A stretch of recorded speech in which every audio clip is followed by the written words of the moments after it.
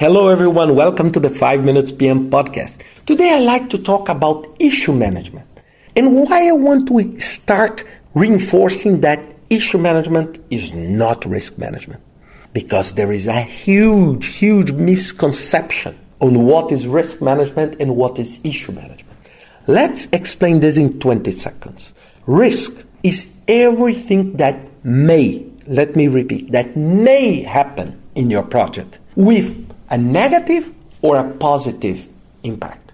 The key aspect of a risk is that you don't know if it will happen or not. Issue management is different. Issue management is a risk that became a concrete thing and it has a bad impact, a negative impact. So a problem, you have no doubt. A problem is something that happened and that will require action from your side. What I suggest you to do at the first moment to handle issues is that you should prepare. If it's online or if it's a web tool or whatever, you need to create a log, an issue log. You need to register all these issues because it's very common that your project start to become bombarded by different issues and you just lose track of it. And then you don't know anymore which is this issue, who is taking care of each of the issues. So create a very simple, straightforward issue log. Some of your issues could be resolved and solved in a very simple way.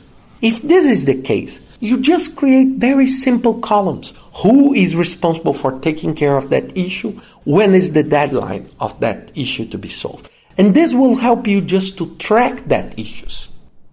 In other cases, some of the issues are important issues, are relevant, are complex, are many times painful issues.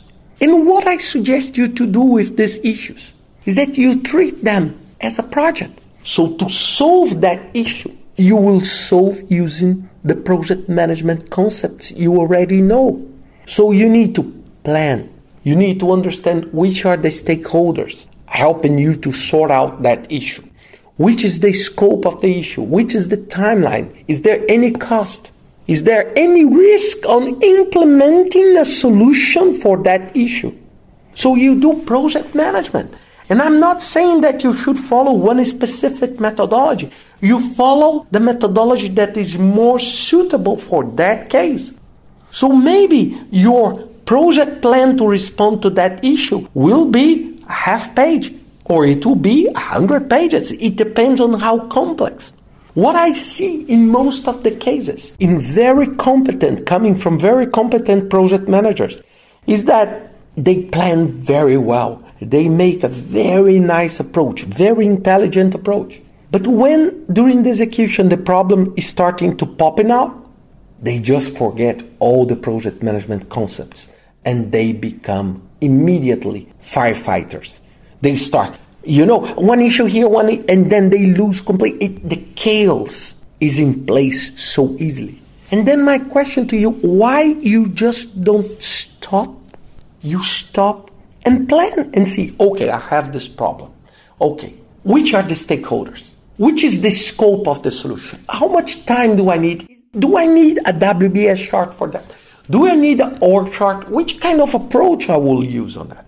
And this will help you to keep control and to keep your mind on track of different things. So it's very important because this is what is expected from you as a project manager. You are not a firefighter. You didn't study only to be. You study it and you exercise a lot of work to understand how to work under stressful conditions. But your main objective is to calm down things in order to deliver the product and not only be firefighting in the middle of a chaos because you didn't stop to think on how you can solve that issue. Think about that. Use project management to solve your issues. And I'm not saying PMBOK or Prince, use the one you trust, the one you are confident, and the one that will bring the best results. Just don't do the crazy horse methodology. Means do nothing, because the chaos will be the king if you do not do that. I hope you enjoyed this podcast and see you next week with another 5 Minutes PM podcast.